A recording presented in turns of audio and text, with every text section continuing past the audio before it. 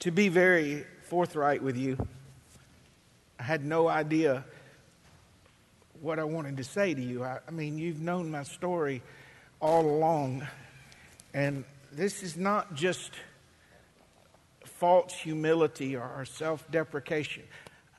I wanted to use this 25 years to highlight the scandal of grace. The idea that someone, and you know, I already see it. People say, "Oh no, don't talk about yourself like that." No, it's the truth. It's just the truth. Someone so base and so small that he would let come alongside him and partake. We're partakers of him and his glory. He didn't give it to us. It just ran over on us. Don't you let preachers tell you what a chore and horrible burden and a necessary evil it is to be in the ministry. It is the most humbling, beautiful, my vocabulary won't let me go. It's the greatest thing, the idea. It's like the closest thing I can tell you is like the man that wins the Super Bowl and his little kids are on the field running around with their dad. That I've got to do this with him for 25 years. I don't have so much a sermon. I want to share some memories with you and tell you some things I've learned, and then we're going to take communion together. Absolute surrender will change your life absolutely.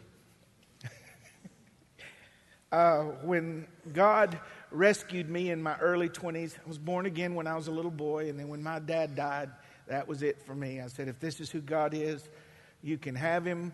And as far as I could run away from 11 to 24, I ran. I'm not going to match you story for story, but whatever I wanted to do, I did it. It didn't matter how debased it was or sinful it was. I was just looking to laugh, looking to have some form of pleasure. And in my early 20s or mid-20s, God rescued me, found my hiding place, just put it in my heart one morning to get up and go to church.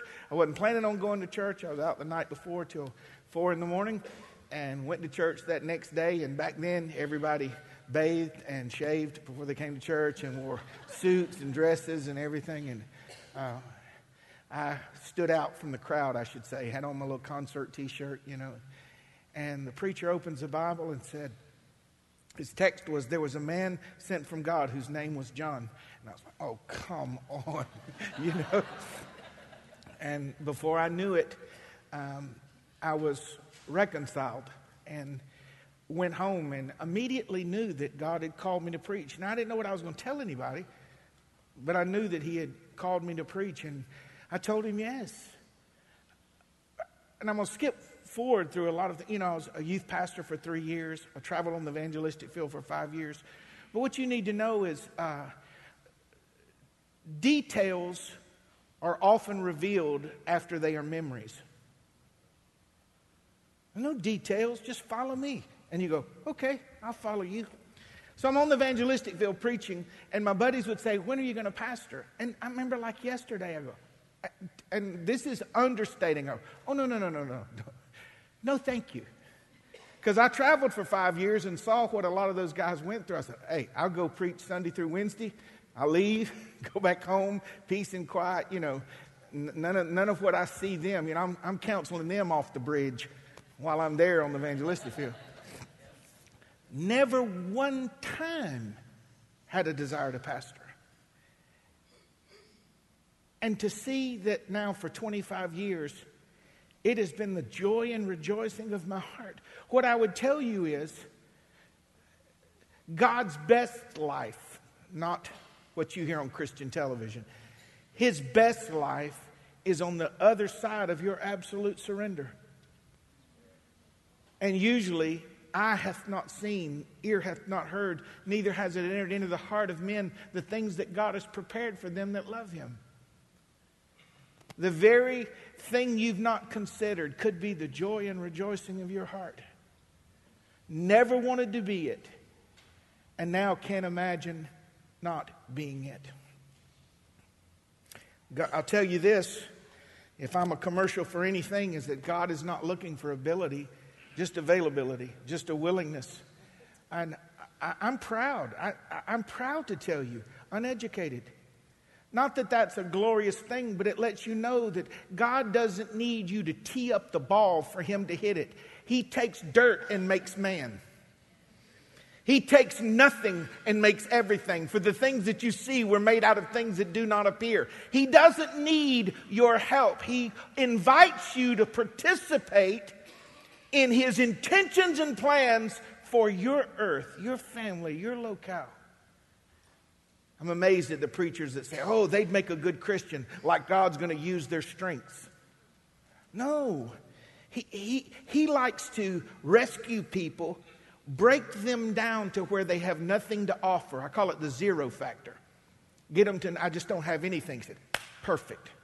Now I'm going to use you for my glory.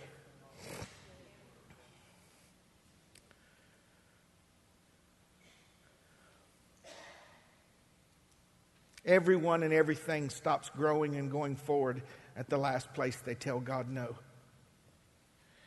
I wonder what's on the other side of your no that God has been waiting on to bring you into. May I be the one that tells you, whosoever saves his life will lose it.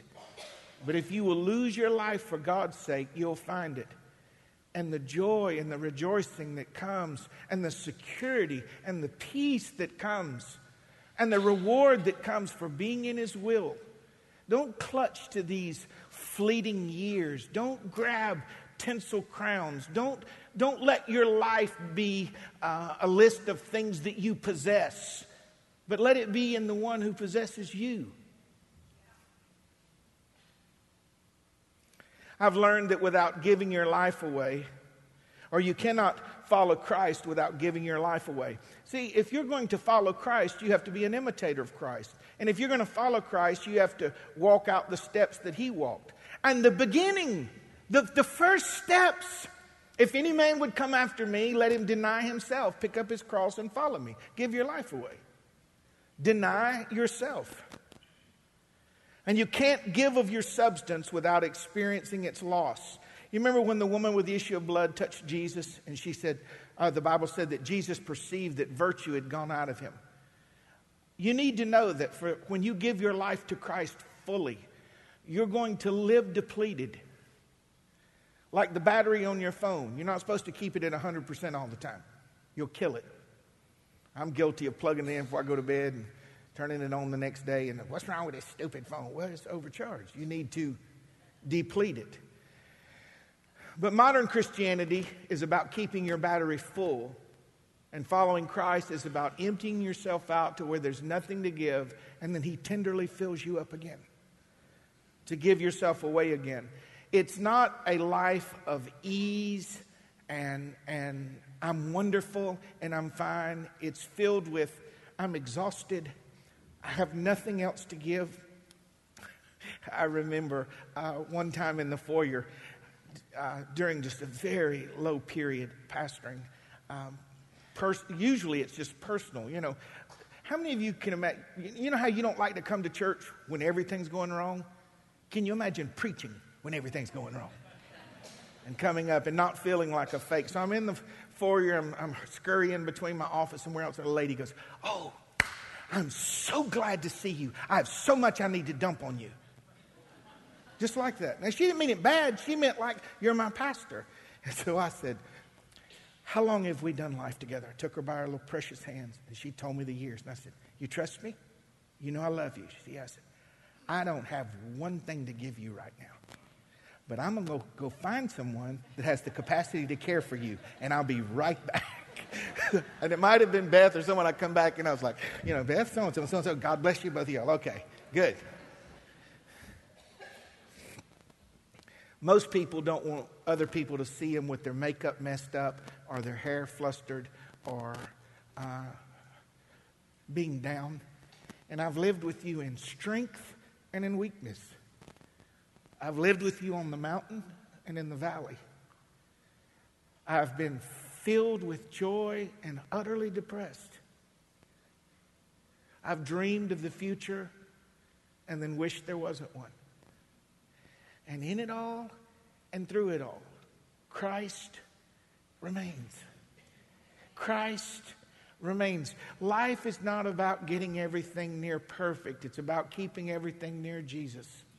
That's what life is about.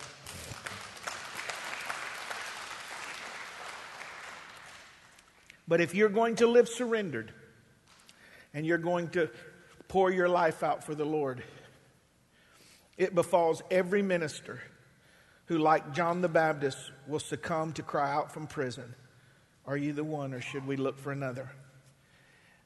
When you come to God, He will see to it that you come to the end of yourself. Because when you come to the end of yourself, you come to the beginning of God. Well, I thought He wants to build me up. No. He wants to break you so that the treasure... See, the earthen vessel is not the treasure. The treasure is in the earthen vessel. He will let life and people and things break you so the treasure, the fragrance, will come out and touch other people. What this world needs is not a polished preacher on a stage at 25 years making you esteem him and think he's wonderful. What the world needs is to see shattered vessels with the glory of God coming through them. And you say, I can identify with that. I can identify with that. But we polish the vessel, and all the while, you'll take 2 or 3 years polishing it, buffing it, cleaning all the chrome, get it all fixed up, and God's got a ball peen hammer like this waiting for you to get done. Pah! Oh, God wouldn't do that. Oh, yes, baby. I was in the oven of God so long one time, I heard the door over. And I started dancing in the oven. I said, glory to God. He's going to let me out here only to have Him pull me out, flip me over to roast me on the other side. Got to burn out some impurities in there. I've learned that you cannot follow Jesus and have any other source. Any other source. That's why God judged David when he counted his military men. He said, I don't want you trusting in numbers. Don't go to Egypt. Don't go to alternative nations. Don't look to the world. Don't look to your company. You might receive from them, but look past them and understand, I am the Lord thy God, and I am your source. And when every river dries up and when every brook dries up, I can rain food from heaven for you. I and I alone am your source. I've learned that where the finger of God points, the hand of God is there to provide. But what do you do when you're the leader and you're at wit's end? The end of yourself, the end of your hope, the end of your desire, your joy, your strength, the end of your belief that in the end God will work all this for your good and for His glory. It is then that you experience a cloud by day, you're warmed by a fire at night, when you taste the golden flakes of manna in the morning and drink from a rock that follows you, that you are willing to reject every other source. I declare to you this morning that my hope is built on nothing less than Jesus' blood and righteousness. I dare not trust the sweetest frame, but wholly lean on Jesus' name. On Christ, the solid rock I stand. All other ground, all other systems, all other sources, all other enterprises are sinking sand. He's the rock that I've built my life upon. And across this world, there's 7, 8, 9, I don't even know now, little churches that name Christ Chapel. And we don't look like much. Might even be called mutts. But you know what they say about mutts? They make the best dogs. Because we're not impressed with what breed we are. We're impressed about who our owner is.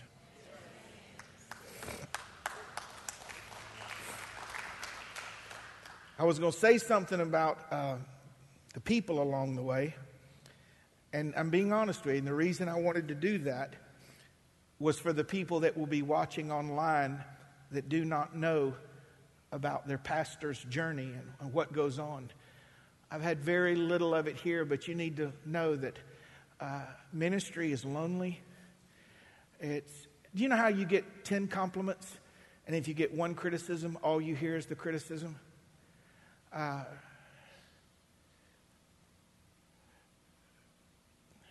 Be gentle with your pastors, whoever's watching this online.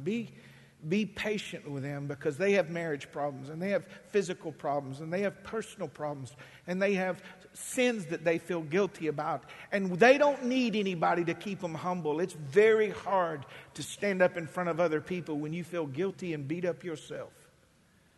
I don't need any help feeling worse about myself. But God has taught me, and He's freed me from the addiction of people's opinions. You're talking about being free. You know what an addict is? An addict is the one that runs to Facebook or whatever media to see what somebody says. What do they think?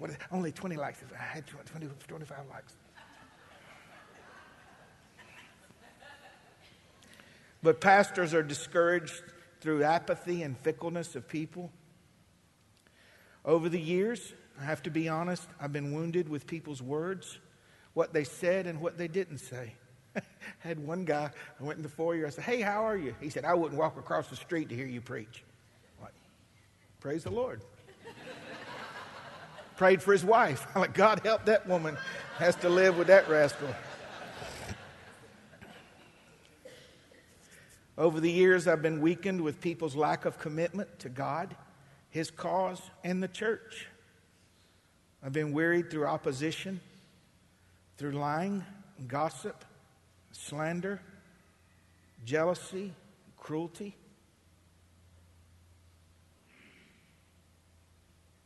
But they're no worse than I am. And we've got to learn that I can find encouragement from you, but you're not my source of encouragement. And if I'm not guilty of the things you said, I'm guilty of far worse, so let's just call it even.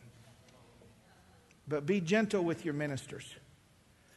Because if the shepherds are killed or wounded, the sheep scatter. We are not precious in one sense. Hear what I'm saying? But it is God's design to shepherd sheep through shepherds. So if anything, protect. I don't mean you roll over and don't have an opinion. It doesn't mean that they can't ever be corrected. But leave that for the elders and those in authority. And just,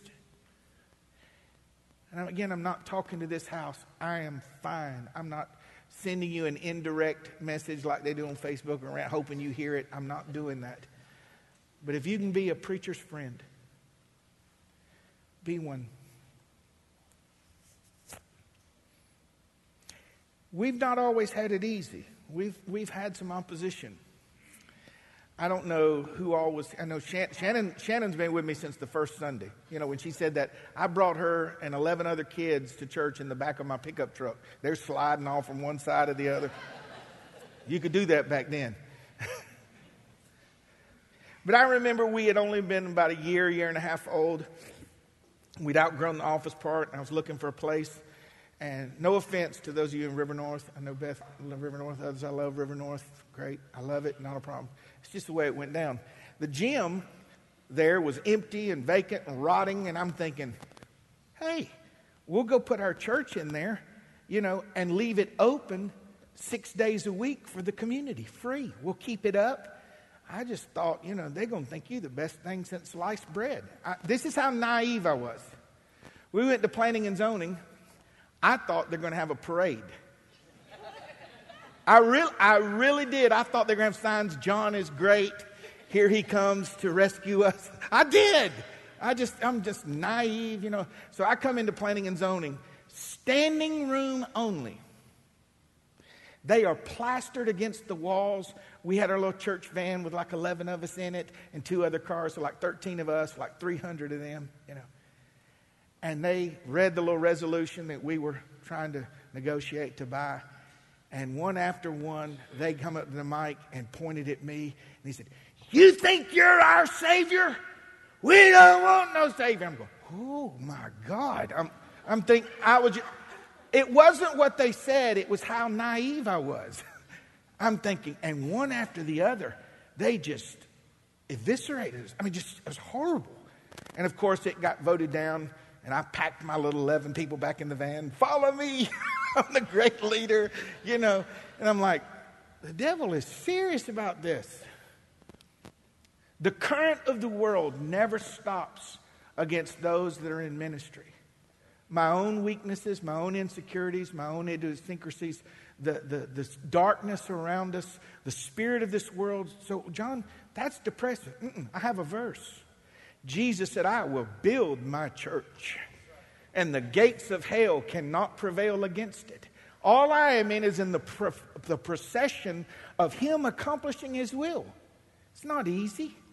Nothing worth having is easy.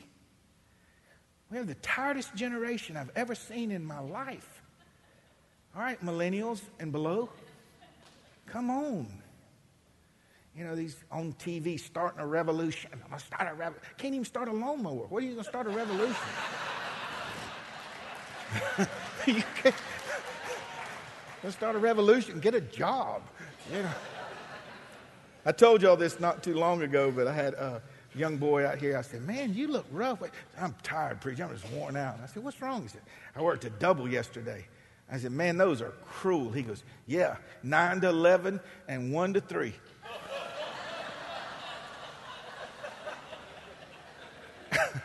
I said, man, that ain't even single. What are you talking about, a double? That ain't even single.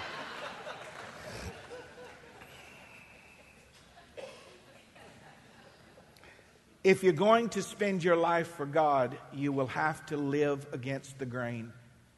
You will have to fight the current. You will have to row. That's why it's important to row with people with blisters on their hands, to know they're with you and for you. You can't whine about opposition. Opposition introduces you to God's strength. Opposition, I had my buddies ask me when I first started the church. They said, okay, Woody, how long do you really think you're going to be there? You know what I answered? I said, probably 3 years. Because I like to, you know, some of y'all don't like change. What was it, Mark Twain said, no one likes change but a wet baby? You know, I like change. Every 3 years, get a new dog. Get rid of that one. He's you know, get you something else. That was a joke. Not really. I was teasing. It was a joke. But I told him, I said, about 3 years, I'll probably, and then 25 years later, I fell in love with this calling and with you and the families that have come through. May I mention this to you because it's not applying to no one right now. So I'm not speaking to anybody here or anybody that just left.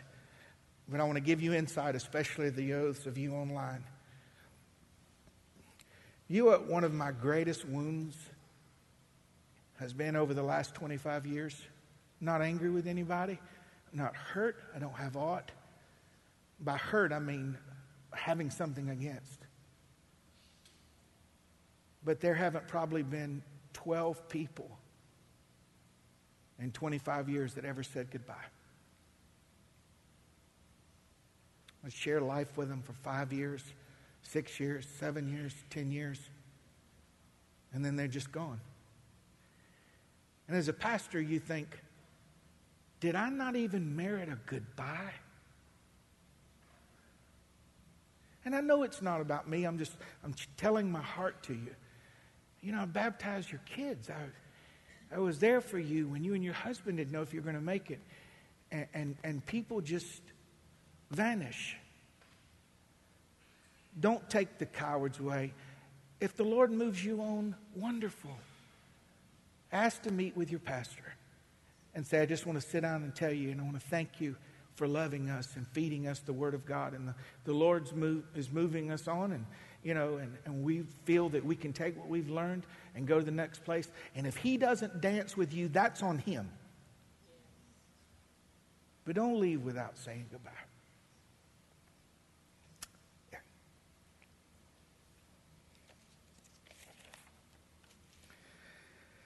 I've learned that you cannot follow Jesus without experiencing miracles. There's been 25 years of God coming through every time. When I say every time, I want you to listen to me. That's Greek for every time. Every time. Never failed me. Never lied. never fell short. You can trust him. I didn't say you don't go backwards. Sometimes God will let you go backwards like a slingshot, only to shoot you forward. God doesn't close his books when you close yours on the fiscal periods. I remember our church is only a couple months old, and we had more kids than we had adults. So we went to buy a van, and I wanted to buy a new one. And they said, "What do you want on it?" I said, "Wipers." That's what I told them. They said, "Well, they come with air." I said, "I'll take care of it, nothing else." There wasn't power, anything. Crank them, turn them, roll them. And I was preaching to about 30 people, and the Lord whispered to me one of the first times when I was preaching. He said, "I'm going to pay the van off by May." It's like March. It was $19,000. I'm like, our offerings are like $160, $300.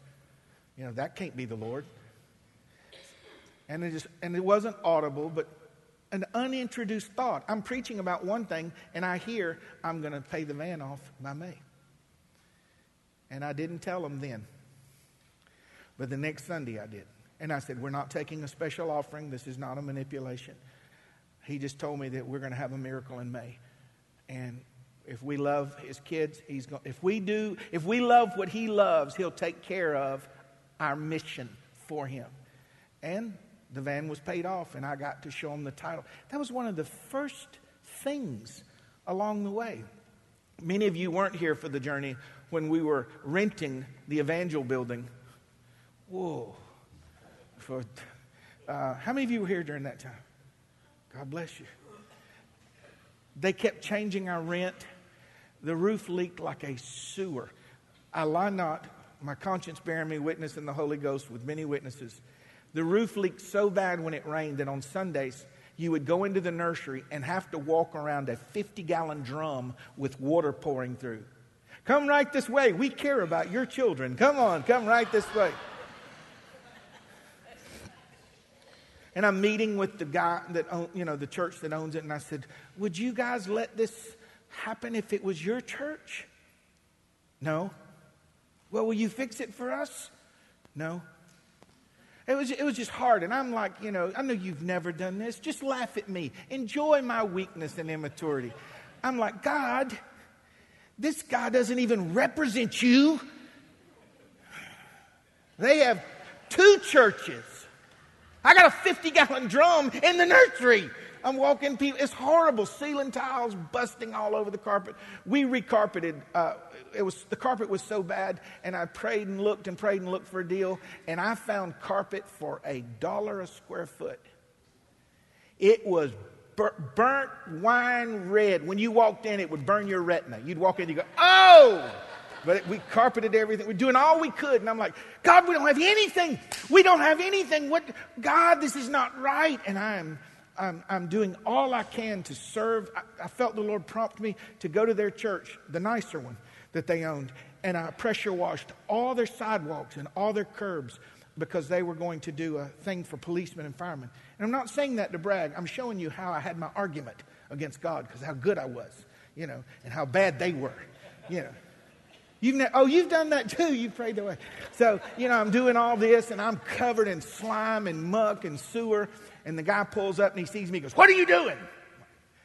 I'm just pitiful. I'm just pressure washing everything for God's glory for you. I didn't say that. I'm thinking I wanted to turn the wand on in that open windows. Well, that's what I'm doing. I'm a Christian, but I cuss a little. Don't push me. Not really. No, don't quote me. That's going to be up in the next video. So I'm like, "God, do you?" So they sent me a plant. The church sent me a thank you with a plant. I'm like, a gift card I could eat. What am I going to do with the plant? So anyway, all that murmuring, and had no idea that within a year, the church across the street, we would start worshiping together. And then 6 months later, God would join us together, and we went from owning nothing. I was literally handed. And I say this humbly. There's no arrogance in my heart today. I did not deserve that. So who are you to take that building? I was just next. That was all I am. We went from owning nothing. Do you hear what Andy gave away? He asked me, could he rescue Atlanta? We had $5,000 in our bank account, like $5,030 or something. And we sent $5,000 to rescue Atlanta. We had $30 with the bucket still in the nursery, you know. And the Lord gave us this building. And they had $230,000 in the bank. And we later sold the building for $1.2 million. See, God doesn't always do progression. Sometimes He takes your game piece and walks you all the way up here and does that. Stop trying to figure everything out and add it up in your head. Well, I don't see how. That could be God. And then we come to negotiate Sportstown. And one of the ways the Lord speaks to me, and I'm not a man of great faith. I have solid faith, but I don't have the gift of faith, the miraculous gift of faith. Only a couple of times has that gift operated. But when this came up for sale, it was $8.5 million. We had $200,000. Andy's like, Sportstown's for sale.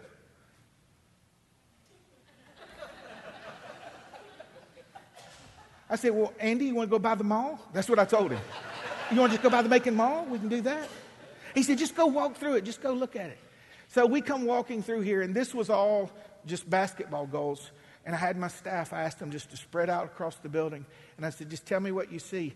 And I was walking, and I looked up to that window. That's where the golf simulator was. And I said, Father, are you giving me this building? And in a snapshot, like you would take a photograph, I could see the whole movie. I knew how to negotiate the offer. So I approached the owner, which they owed us nothing. And the Olsons were wonderful to us. Wonderful to the kingdom of God on our behalf. But I said, what if you could keep your vision for this being a part of the community? We change nothing outside. We serve the local people. And they were losing a certain amount of money per month, and then the tax burden, and you would have no bills. You can keep all your offices, the Macon nights, and everything. He said, talk on. I said, well, someone's got to buy our church. I need you to buy our land. We had purchased land on Nowell Road for $400,000. And I said, I need you to buy our land for $1 million. See, I was born at night, but not last night. I'm a good negotiator. And I said, and I need you to give us $1 million for our land, and I need you to give me $5 million. Oh, come on, John. That's exactly what I said. So I go to Florida. Beth calls me. She said, this man coming off the street in overalls, an 80-year-old man, says, your church for sale? She talked with them. Said, can we bring some people back? 30 or 40 people come back that night. I just named a price. Mabel White, downtown, had sold for $1 million. I said, well, tell them $1.2 million, because if that sold for $1 million, ours is $1.2 million. They said, we'll buy it. Beth called me. She said, I think I sold the church. Can I do that? I'm like, wait a minute, what? So we waited, we said, I don't know. And then pieced together, 6 months later, he calls us back. He says, you still want to do that deal? I said, what deal? That you give me $5 million deal? Oh, yeah, I want to do that deal, yeah. So we closed. We borrowed 10 cents on the dollar. We moved into this building. The nights were wonderful. Their staff was wonderful. A year later, they close up shop and move out. So God says, here's $9 million, John. On this side of town, you got your white collar everywhere. And then we move in here, you got your blue collar and no collar. We changed our answer machine to the Jeffersons, the theme from the Jeffersons. We got over here, It's like, how did you get there? I've seen miracles of provision, miracles of preservation, miracles of protection. I remember back in that back corner, Tammy Toth asking me to pray with her about having babies, and God gave them twins. She said, I didn't need that strong a prayer, John, just one, just one. I've seen people's family members get saved. I've seen marriages that were gone come back to life. I love what Leanne said. We've done life together, and the power and the presence of the Lord has been here. Not manufactured, not revved up. Not every Sunday is glory, glory, glory. But God is present, present, present, and faithful. Man, you ought to believe for anything. Anything's possible to him that believeth. Did I not tell you you'd see the glory of God if you just believed, Jesus said? Who did he say that to? people whose brother had died, gone, past due. He said, if you believe, you'll see the glory of God. If our musician would come, please. But I did not want to do today without re-emphasizing. And please, I want you to hear me and attribute this to me so that you don't leave esteeming me today in any measure. You can't walk with Christ and not see yourself. When you walk with the Lord, your life is filled with mirrors. The mirror of His Word, the mirror of His presence, the mirror of His goodness shows me that I'm not good. The mirror of His faithfulness shows me that I'm not faithful. So that the reason that is so that no flesh will glory in His sight. The longer I've done this, I'm less impressed with me than I've ever been, and I'm more impressed with Him than I've ever been. And much of what I've learned has not been easy to know. I'm a man of great lust. That's probably my one failure. I remember years ago when I told the church that I struggled with lust periodically and that I would seek the Lord and beg His forgiveness. And I had someone come up to me after service and said, "We're gone. I'm not going to church with a pervert." And she has every right to say what she wants to say. But you need to know that this has not been a reward for my goodness. He's good all by Himself.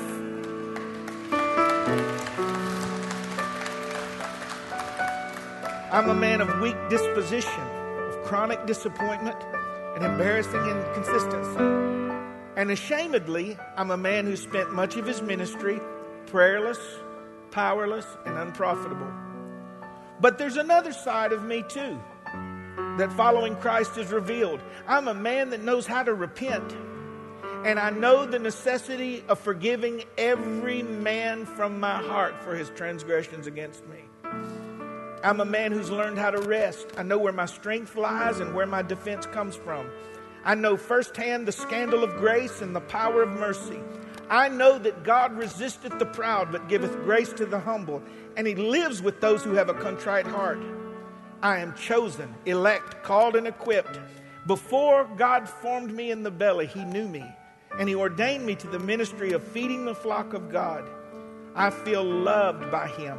I feel liked by Him, enjoyed by Him, and I, John Wood, have been kept by Him. It has not been my grip on God that has kept me. It has been God's grip on me. God has been my provider, my protector, my lamb, my life, my love, and my Lord. He sustained me, surprised me, satisfied and settled me. He's been my glory and the lifter of my head. I have been unfaithful, yet God has been faithful. I have drifted, yet He remained close. I have broken my vows, but there hath not failed one word of all His good promises. I have forgotten Him, but He has remembered me. When I took up the wings of the morning, He was there. When I made my bed in hell, He was there. When those closest to me walked away, He stayed near and abode. When I longed for Egypt, He reminded me of heaven. When I longed to die, He laid me down and awoke me with words of comfort and the life-giving power of His Spirit. And before we take communion together this morning, I would like to read, you know when you read the scriptures or the Psalms and you make them yours? Now, we can't claim something God hasn't promised, but this has been my story. The Lord has been my shepherd, and I have never wanted for anything. He has taught me how to lie down in green pastures. He has led me beside still waters. He has restored my soul and everything in between. He has led me in paths of righteousness for His name's sake. I've walked through the valley of the shadow of death, and fear did not overtake me, for He was with me. His rod and His staff brought me great comfort. He prepared a table before me in the presence of my enemies, and He has anointed my head with oil. Since day one, my cup has perpetually ran over. Surely God's goodness and mercy has followed me all the days of my life. And I, My wife and our babies will dwell in the house of the Lord forever, forever. Can someone say amen?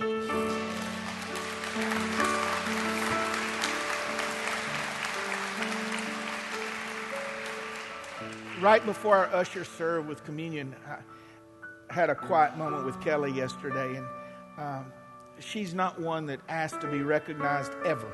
She never jockeys for the spotlight, but just because it's right, can I tell you a synopsis of what I told her yesterday? This girl rescued me. I was absolutely emasculated. Had no faith in myself. Didn't know that I could ever love or feel loved or accept love again. She rescued me. Here's a girl in a room praying for my wife to come home for 2.5 years. My wife was in the room and I didn't even know it. And God knew what would happen.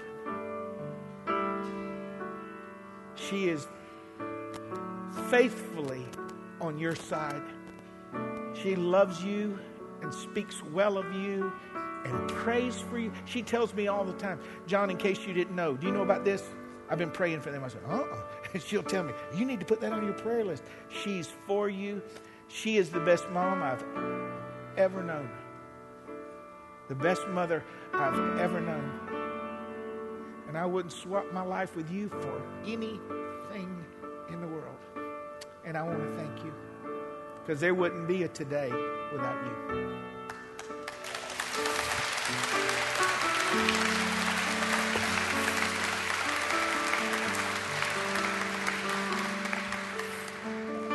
So in a moment, the ushers are going to serve us communion. And then I'm going to ask my sister Beth White, who drove all the way from Galax to be with us. When I saw her come in, I said, I can't start crying yet. I'll have a headache the whole day. But I could not tell my story. Now, this is not just add-on compliments, and I can't just mention names because I would cover everybody. As far as staff goes, if she hadn't have been here, I wouldn't have made it either. Truth. This song that we're going to play during communion, the Lord gave me during burnout, when I hit burnout the first time at the 10-year mark. And I was on A1A driving, and my hand was shaking like this. So even if this is not your style or whatever, would you just listen to the lyrics of this and apply it to my life and see if you can see the commercial unfold? Because God's grace to me has been marvelous. Would you play that? I will sing your praise, for you've done such a marvelous thing. For someone so wretched, yet my soul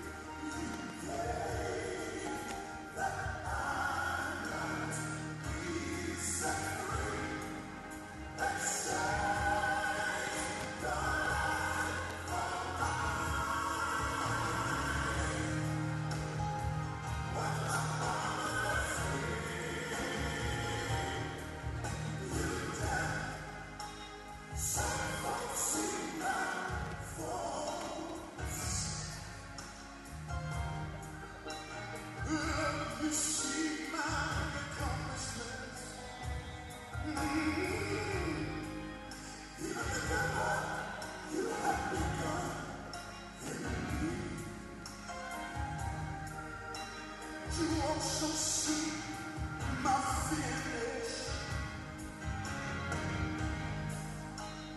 No, not half done. Every battle already won. I can't help but praise you, Lord, for the marvelous things you have.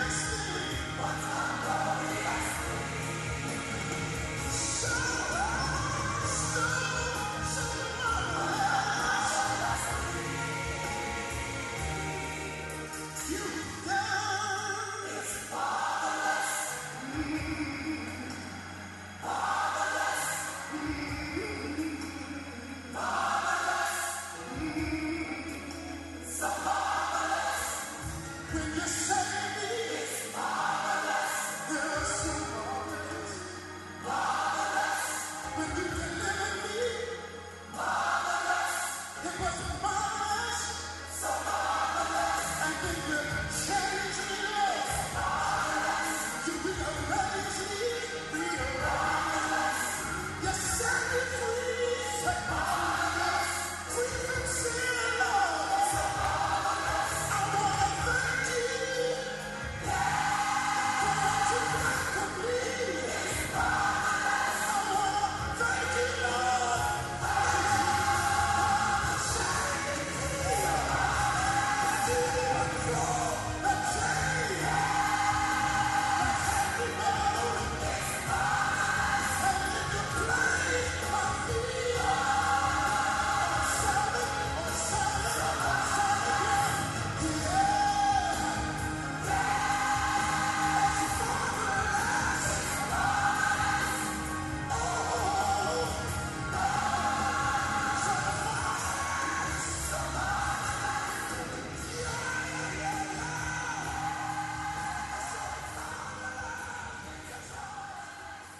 Thank you, Lord.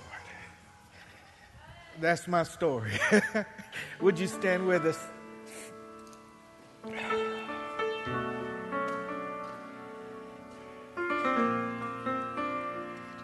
If the Lord tarries, and when he comes, there's a chance that I will have earned a shepherd's crown.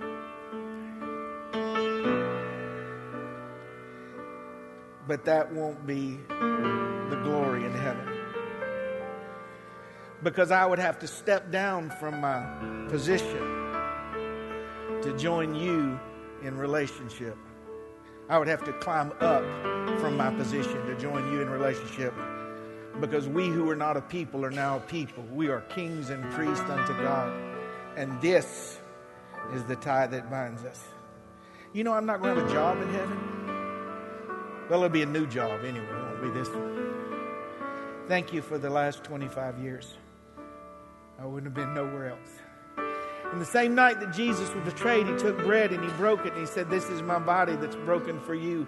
As often as you do this, you remember me." And Lord, we partake today.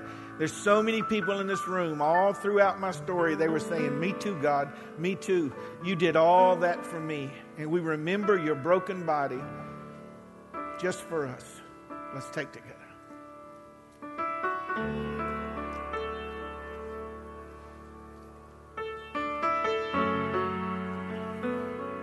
And where would we be without the blood that cleanses us from all sins? Any other second chance Christians here? Do-over Christians? Aren't you glad that our sins are remembered no more? I mean, we remember them. But I stand today clothed. I told you my history, but that's not what's written in heaven. In heaven it says paid in full. Let's lift the cup together. And the same night Jesus was betrayed, he took wine and poured it. Said, "This is my blood that is shed for you, the blood of the new covenant. As often as you do this, remember me." Lord, we remember your suffering, your spilled blood, and we know that it ever speaketh for us from the mercy seat. Grace is ours because of your sacrifice. Let's take together.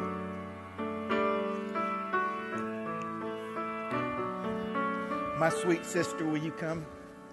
Close us. There isn't no one in ministry I love more than you.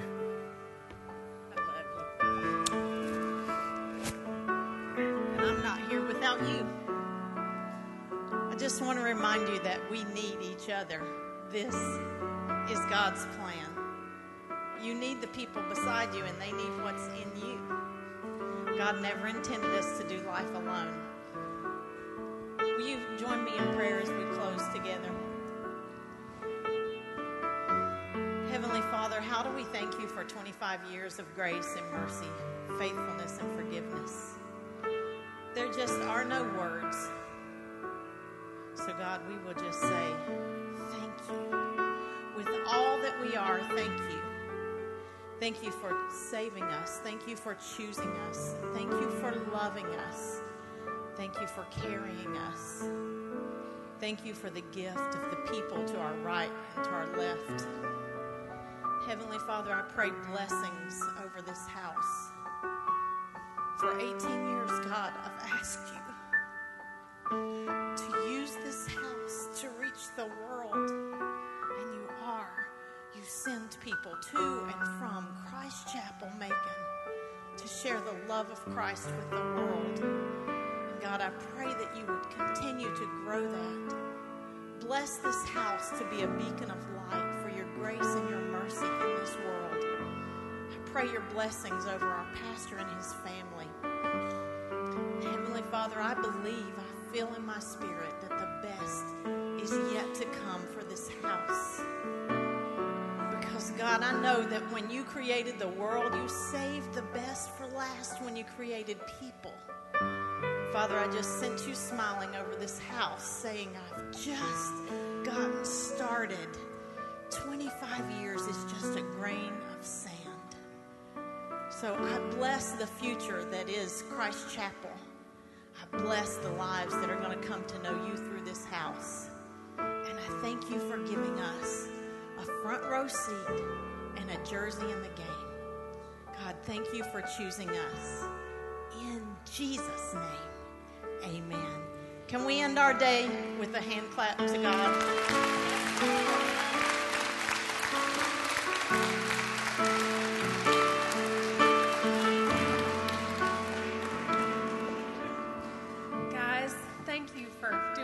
with us these years. We just love you guys so much, and I'm so very grateful that we get to worship together and love each other. So much of my love and memories of Christ Chapel is all the awesome people I've gotten to spend so much time and love and be discipled with and discipled by in this body, and we are so very blessed. You guys have a fantastic Lord's Day. Please don't forget that tonight at 5 o'clock is prayer, and then at 5:45 is the evening service. So 6 o'clock, excuse me. So come at 5 for corporate prayer upstairs in the grill, and then we're going to have Sunday evening service at 6 p.m. So please be sure to join us, and y'all have a great day.